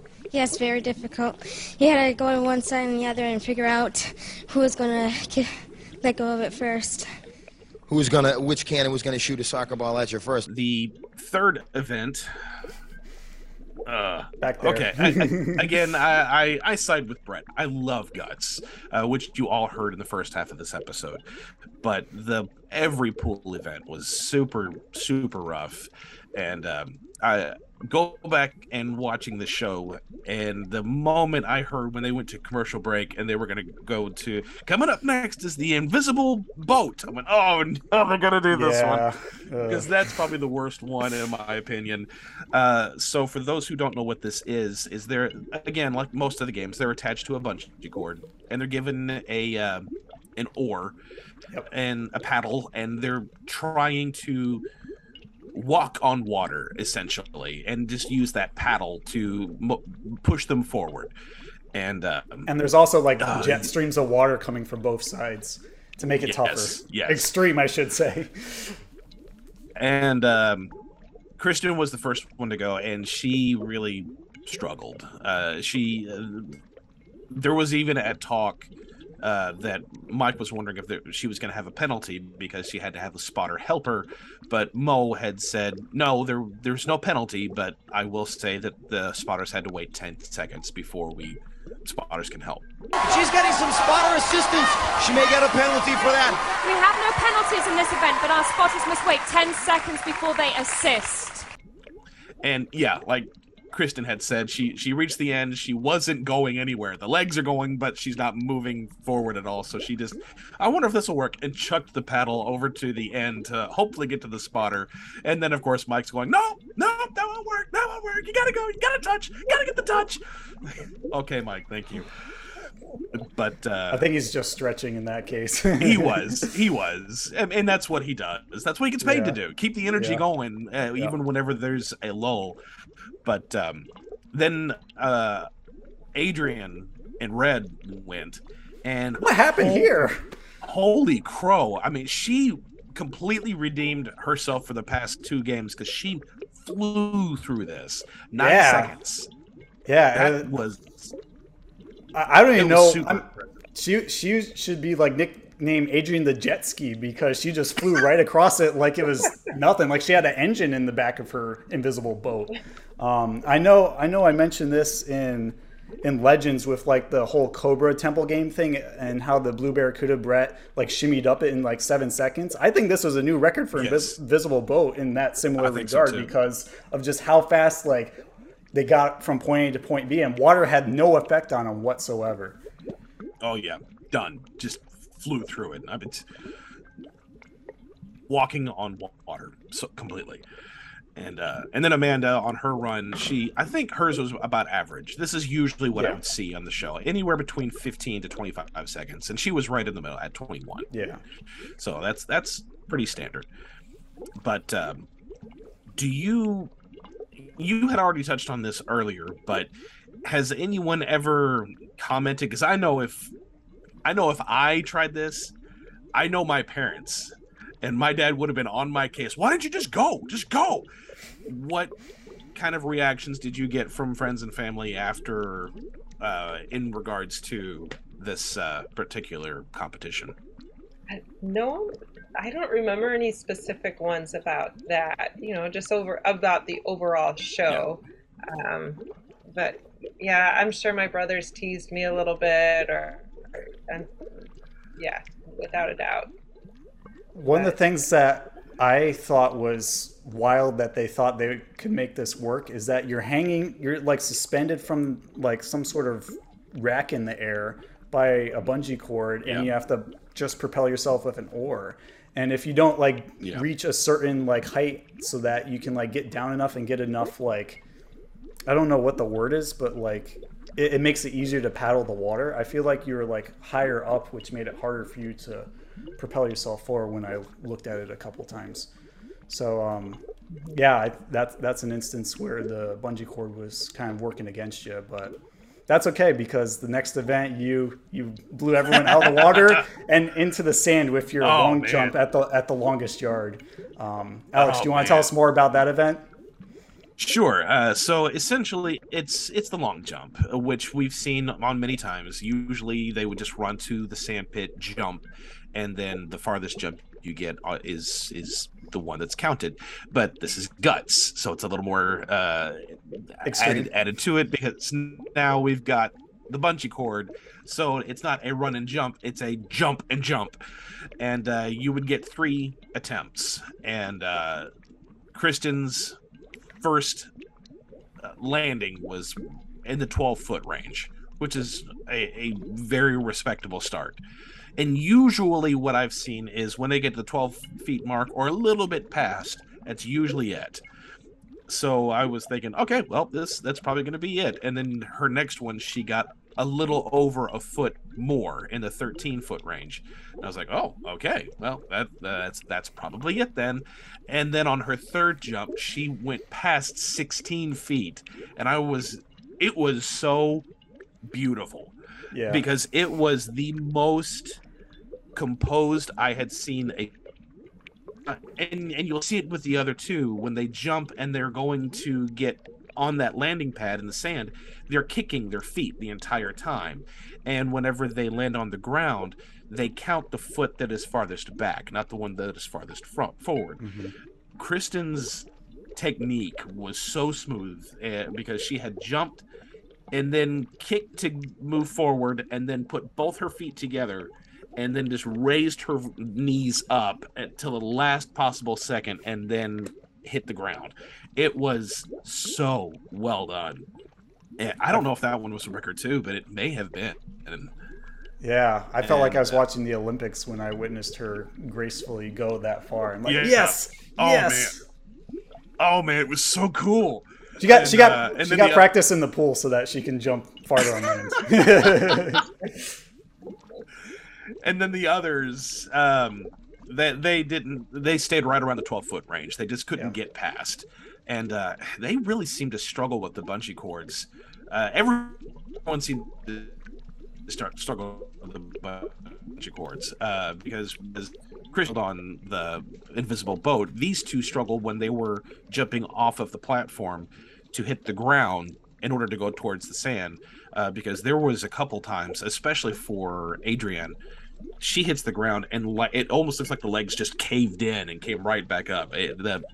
And then one time, Amanda, it looked like she hit the ground sooner than she was expecting because the legs kept going, but the body was trying to move, and they struggled a couple of times with that. But it was really, really good. What do you remember at all about doing this one? Wow. It was a lot of fun. And I remember watching that specific one on previous shows before I was on, and it was just, I guess that was my perfect size where the bungee fit me. It was in my favor for that one, but I loved watching my show, and I'm just like, wow, look at those splits, and that was like the form. I don't know how. It's not like I was practicing long jump anytime before that, but it was a lot of fun to do that one. Did you have any other experience that you feel could have helped you in that particular event? Like, have you done any other types of sports, or perhaps like some sort of like dance activity to help with that? Yeah, I up to that point, like I had played baseball and basketball, and just I did do a little bit of dance classes, but we didn't have track and field yet where I was, so that was not until high school. But I think I brought some of those skills from Guts to my long jump experience in high school. But of course, we've got to end the episode with the aggro crag, which we had again touched on earlier. So we've got a little bit of Kristen's experience with that. But yes, up to this point, the score was really, really close. So the aggro crag was definitely a deciding factor, and Kristen took it home. She got first place, but again, Amanda, who was in purple, she was about halfway up the aggro crag, and then the spotters were telling her, "You need to go back. You missed one. Which you can see that the light was not spinning, because every time they hit the actuator, the little siren light will start to turn on and spin, and Kristen got up to the top, and she could have, ordered a pizza by the time the others had gotten up there. She was up there for a bit, just got to enjoy the show. But Adrienne and Amanda, it was really, really close watching them get to the top, because they got to the wall climb about the same time, and then they were really fighting to get up that wall climb, and it was fractions of a second how close the two were, because it was bam bam, and with Amanda in purple just beating out Adrienne, and Kristen taking home the win, holding up that glorious radical rock. That had to have been an awesome feeling, though, to hit that actuator or hit the final one. Oh yeah, that was a great feeling. And too, it just, I'm just thinking about like the thought going is just do your best and have fun. It was just like, oh, I don't know what was happening with the other two, but I'm here. Oh wow, I'm the first one here. This is amazing. So it was a lot of fun. It was a great feeling. Yeah, that was awesome. Definitely. And then, of course, the final end result was Kristen. Can't really see her, but that is her. Yeah, why is her head cut off? But I don't know, because the Zoom screen is being a little turned. Put it this way. Her head is over in the Zoom screen, and her body is over there. So if you stack them on top of each other like a puzzle, it kind of works. But Kristen took home the... oh, hang on a second. There's one last thing I got to ask. How Do you have short is? I wish. How short is Moira Quirk? Oh, she is short. Right, none of us are standing next to her, but yeah, she's a shorter person. I'm imagining I may have been taller than her. I don't remember. You probably were. The only reason I mentioned that is because now going back and watching every episode, poor Moira, when she went to put the awards around their neck, she had to have all of them bend down, bend down, bend down. Of course, and yes, they are on a raised platform, but she's done it. She did an interview for Podcast The Ride when she was talking about her time at Universal Studios, not just at Guts, mostly at Universal Studios, because she had done a lot with theme parks, and it was actually how she got to be involved with Guts. But she was remarking several times throughout the interview, I'm a very tiny person. I'm a very, very tiny person. And there was a picture that I had found where she's standing next to Mike for some of the interviews that they were doing, and she had to be on a raised platform just to be at least close to his height. So yeah, going and watching this episode, and every episode when it gets to the award ceremony and watching Moira just come down and put the awards around their neck, I'm like, yeah, you were tiny. But Kristen won first place, of course, and Amanda in purple was third place, and Adrian second place, and Adrian in red was third. Did you get to keep your gold medal, Kristen? I did get to keep it.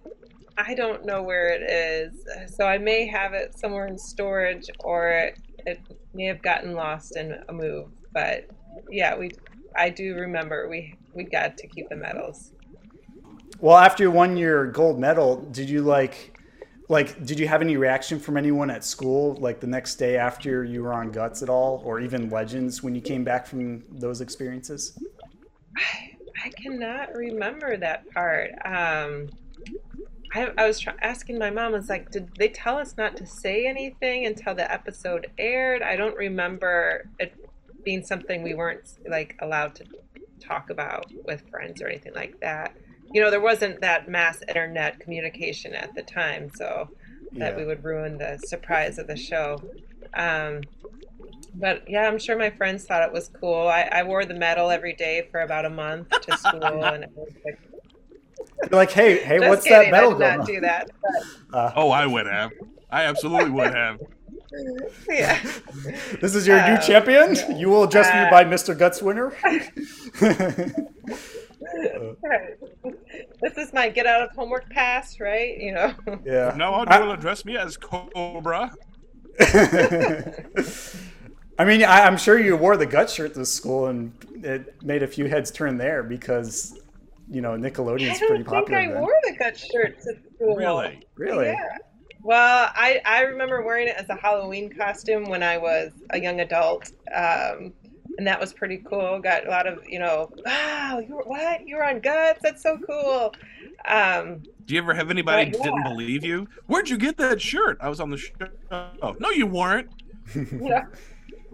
No, I didn't get any of that, surprisingly. But yeah, I think I was just a really shy person, and so I don't think it was something I was out, gloating about. I think my friends knew about it, and the word probably got around, but it wasn't like, come to school and flaunting my shirt and my medal. I didn't do that until I was older, and it was a little cooler. Like, yeah, do you remember that show I was up?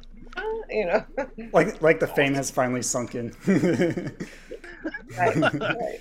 Yeah. Could we get a better look for our viewers? Sure. Let's see if I can back up a little bit. So it looks like it has some awesome. some orange mesh on the side. Right, there's some mesh there. But I mean, I must have been swimming in it when I was a kid because it fits me perfect right now. Wow. Oh, wow. What are the odds of that? That's great. Thank you for sharing that with us, by the way. So cool. Yes. Yeah, you're welcome. We were geeking out because obviously him and I were both too young to be on Guts and Legends, and that's like one of our bucket list items that we would have completed if we were born earlier. So excuse us if we get a little too excited for you. at times. The question that I had was, of the competition games that you played, which one of them was your favorite? I think probably either the Aggro Crag or the Bullseye game. Yeah, just really fun. Both of those were fun to do. Do you have any favorite Guts events in general that you liked from the show, if you watched any other episodes? Yeah, I think there was the basketball bungee one, right? Yeah. Yep. Yeah, so that was probably it. Basketball was my game. Very, very much the same as Bullseye, except it was just a basketball hoop. Yeah. And then there was a variation of that called Slamma-Jamma, where there was like a weird yellow cylinder in the center, and there's like 3 aerial bridges like in a triangle, and they all had to like bat the basketball in their colored court to see who could get it first. So, you know, they had a few different varieties of different events throughout the tenure of Guts. Like, I know the track and field one where they'd have like people either rollerblade or running or bicycling or do a recumbent bike where they like have to sit down and pedal for like a Mad Max event. Or moon shoes. Oh yeah, they had to do that one time. Yeah, one time. After, I don't remember if it was after Guts or after Legends, but they asked me to do a practice run around the lap wearing the moon shoes. Really? Oh my goodness. Yes. What was that like? Yeah. I mean, it was fine, but I just remember I remember they asked me to try something, and so maybe they're trying to like test it out for a future show. Probably. But yeah. Yeah. That there was somebody who stumbled and fell on that one. Yeah. The moon shoe relay race was not a good idea. Yeah. I mean, they were very popular in the early 90s, and they looked cool based on the commercials, but I don't know how practical they were, because now that you're saying that, I actually remember wearing moon shoes for my elementary school field day, and we had to do like similar events where we had to like go around cones of partners or like, you know, toss rings while like walking across a field, and it was just like, how am I supposed to do this? I mean, I know I'm in first grade, but it's like I have mini pogo sticks on each foot, and I don't know what direction they're going to go next. They can be unpredictable unless you have a strong sense of balance and rhythm from the get-go. Yeah, a lot of sprained ankles wearing moon shoes. Yeah, I thought we would go into like favorite overall events of Guts versus just from Kristen's episode as well to wrap things up. You had actually touched on one, but it was the track and field. I forgot the name of it, but it was the one where they used the little carts and it would go all the way around. They would go up a ramp, and the Mad Max. Couple of the tracks were coming apart. Mad Max, and go through a brick wall at the end. Oh, it was so cool. And Zero G, I loved Zero G, which essentially was. And for those who don't know, that's essentially a track and field in the air, and they would have to use the bungee cords to essentially be parallel to the ground and go all the way across. Yeah, they were like 90 degrees, incredibly, and they had to go like that. Very disorienting. Yeah, and I don't know. I think I like the high jump, which essentially was the same thing that Christian had to do with the long jump, where it would be 3 jumps, but they would raise the bar higher every time they would make the jump, and they only got 3. And I don't know. It's simple, and I always like that one. But those are my favorites. It was interesting to watch for sure. I just remember them standing out because they had that like hazard black and yellow striping on it that looked pretty like extreme, of course. I would say for me, I mean, you already mentioned Zero G and Mad Max. I like those as well, just because they seem very action packed and, you know, a lot of fun and outside the normal like realm of sports.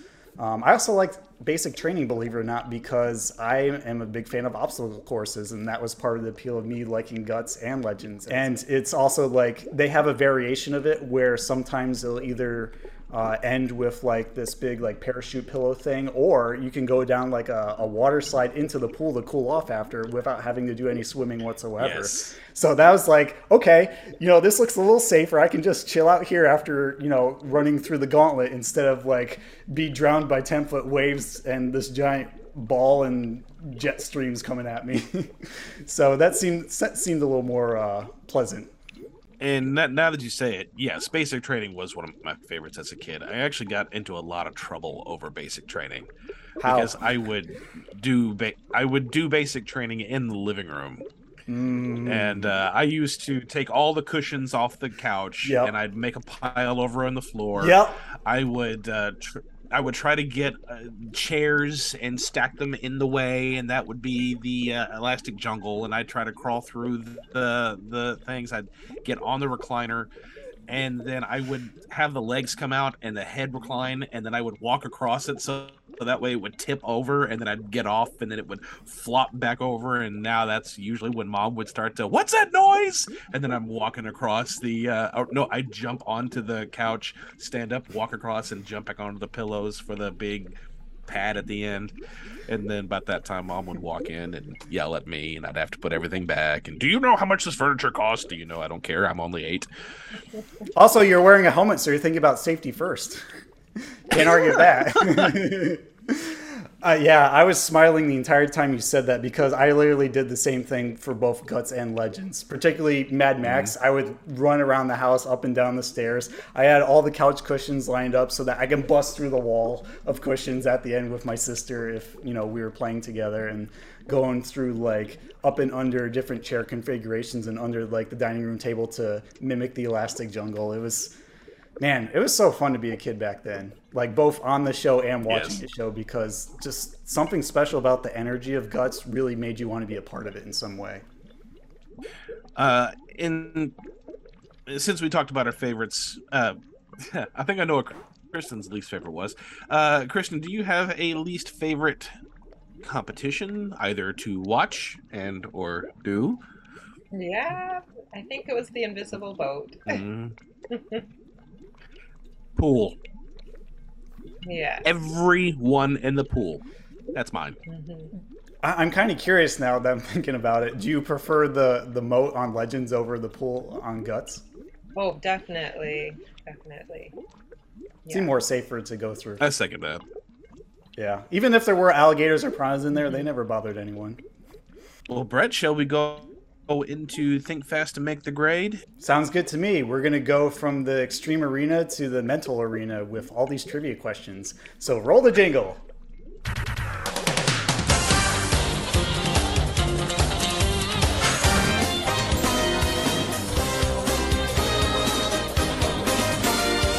Time to think fast to make the grade.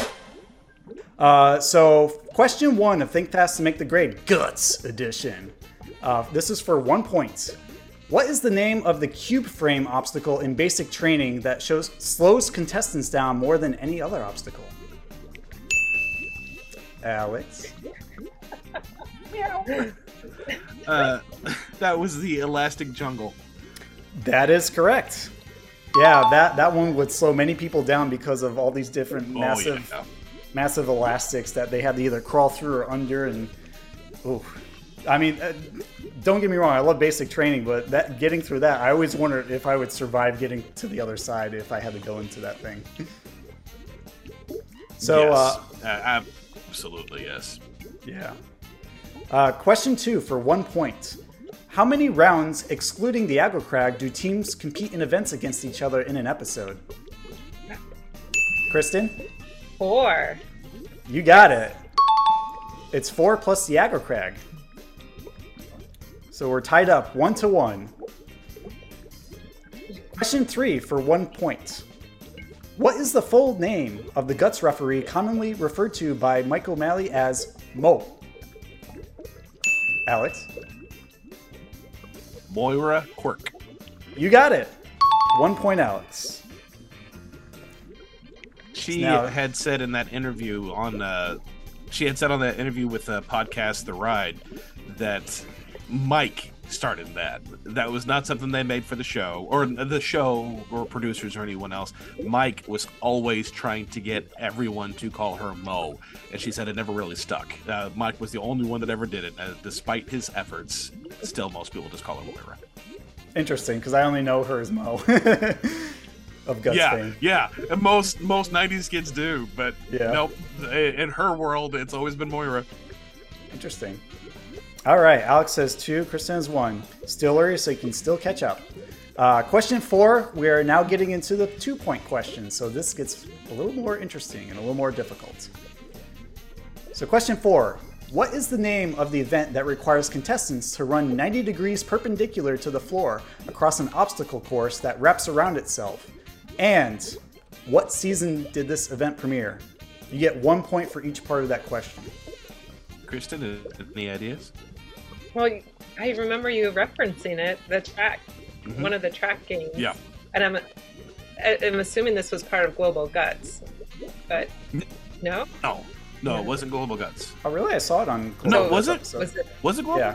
Yeah, I saw it in a few of them. But that's not the answer that I'm looking for. No, it came out in season 3. Okay.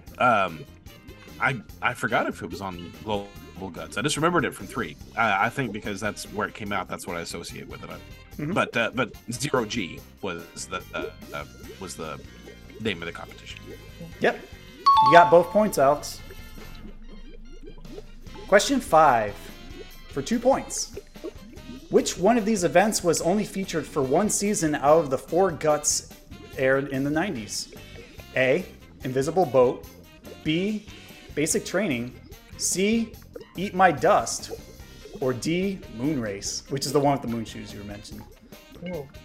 Kristen. Moon Race. Oh, yeah, you're right. Yeah. I have the whole breakdown. Yeah, D, Moon Race. That only lasts for 1 season. And what I have written that I was just reading was that Invisible Boat lasted all 4 seasons. Basic Training lasted for seasons 1, 2, and 4. And Eat My Dust lasted for seasons 1 and 2. Yeah, I'm like a obsessive nerd. Sorry. So Kristen got 2 points for that. The score is now Kristen 3, Alex 4. Question 6 for 2 points. What is the name of the trophy Guts contestants win along with their gold medal?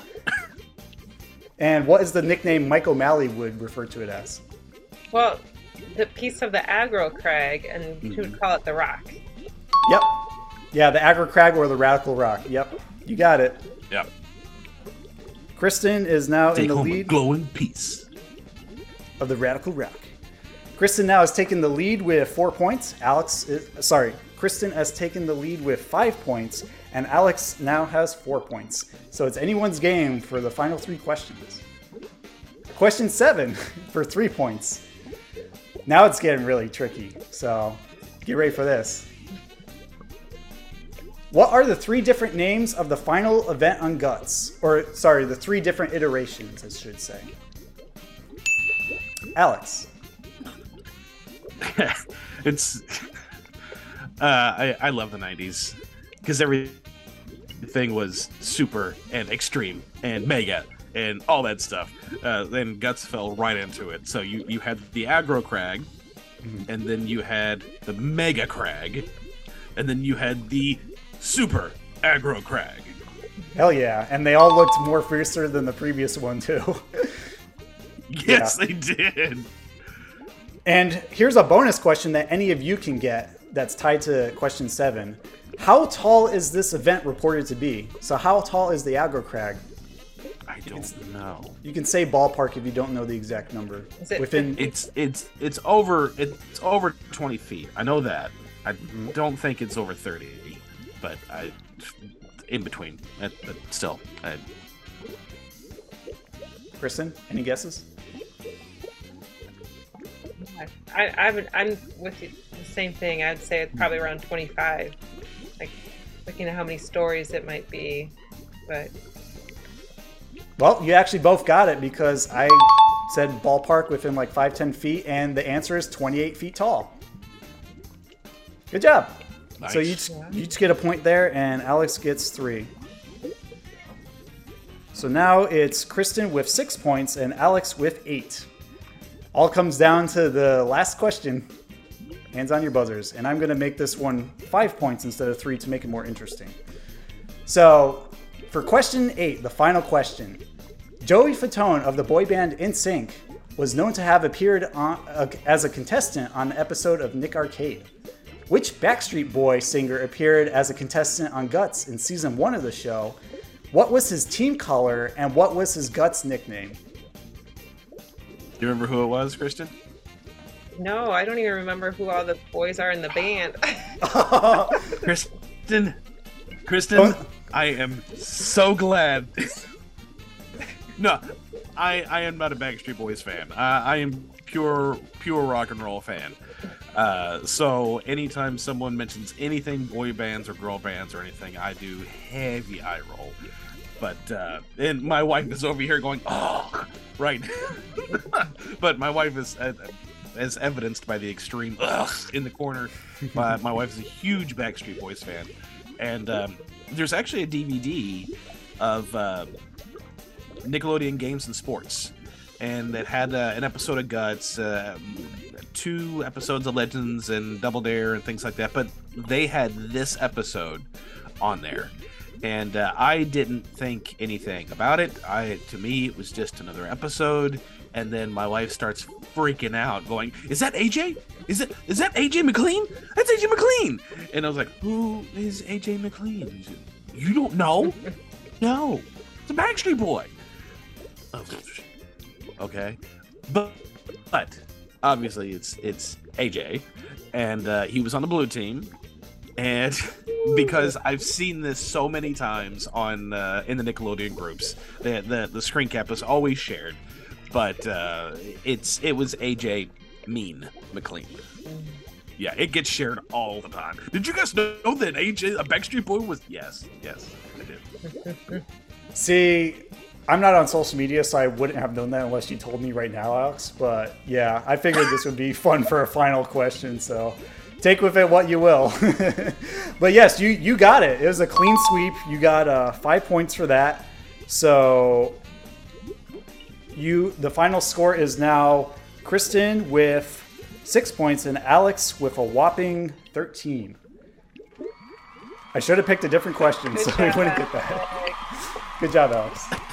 You're no slouch either, Christian. You got a few good questions in there. Oh yeah, you did. You did good. Yeah.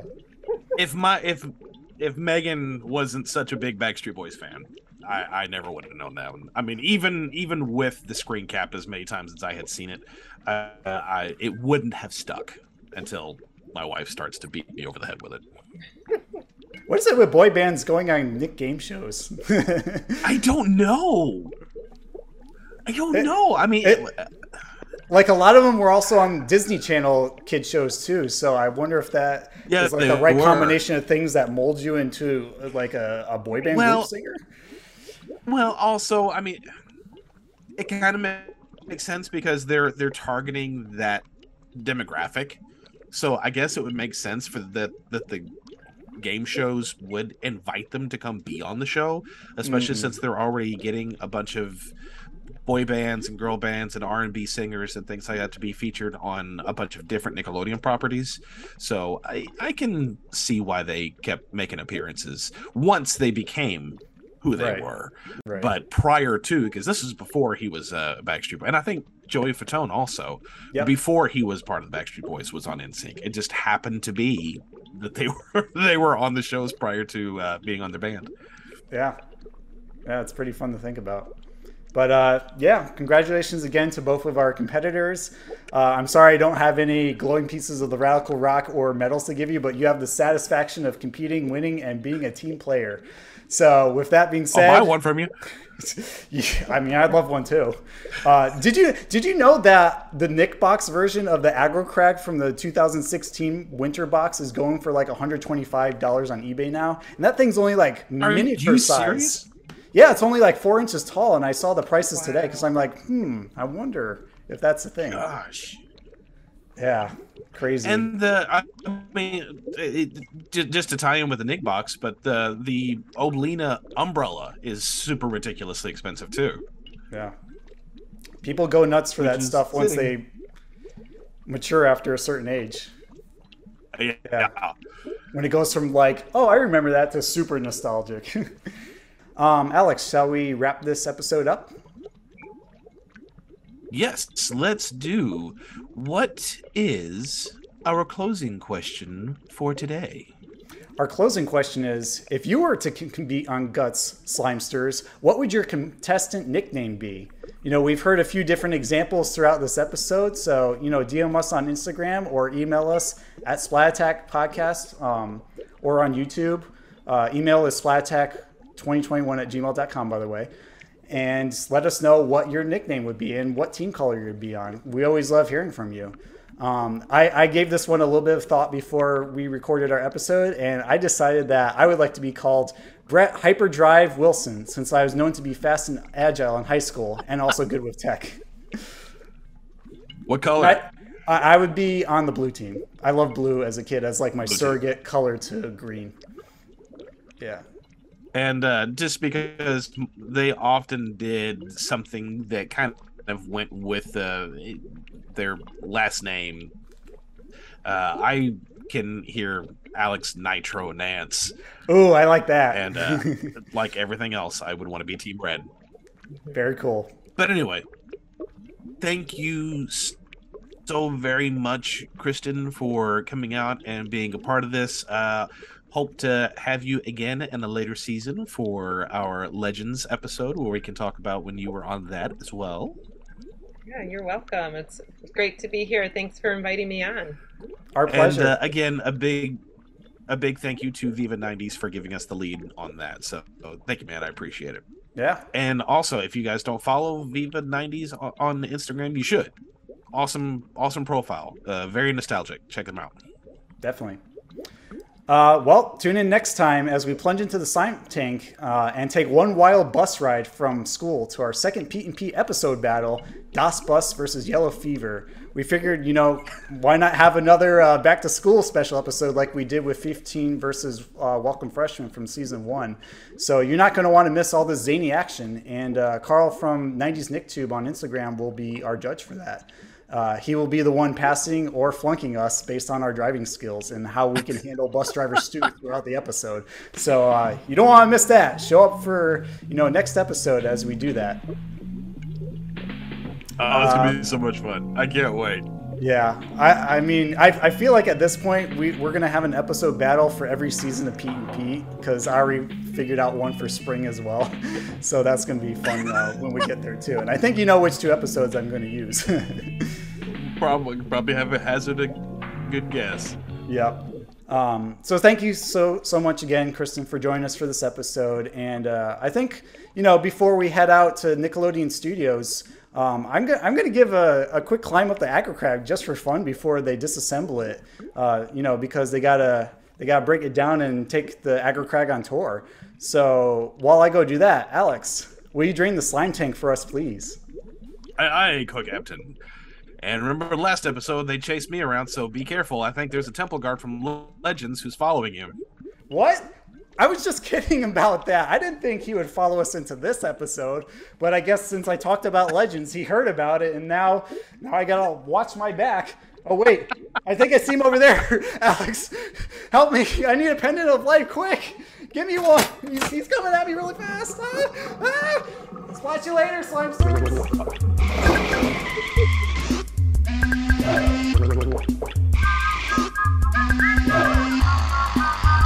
Reprise the theme song and roll the credits. Hard to believe, folks, but it's time to say goodbye. Nighty-night. Hey, check us out next time for more adventure and another great legend of the Hidden Temple. What'll we do till then? Chill for a couple. We'll be back. You're on, Nick. And it was time for the superhero to move on. I declare this meeting of the Midnight Society closed. Bye-bye.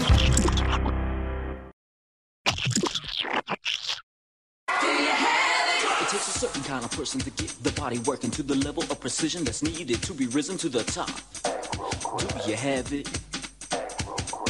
It takes a certain kind of something to keep the heart pumping, something everybody needs to achieve to succeed. You'll need a lot. Do you have it? Do you have it?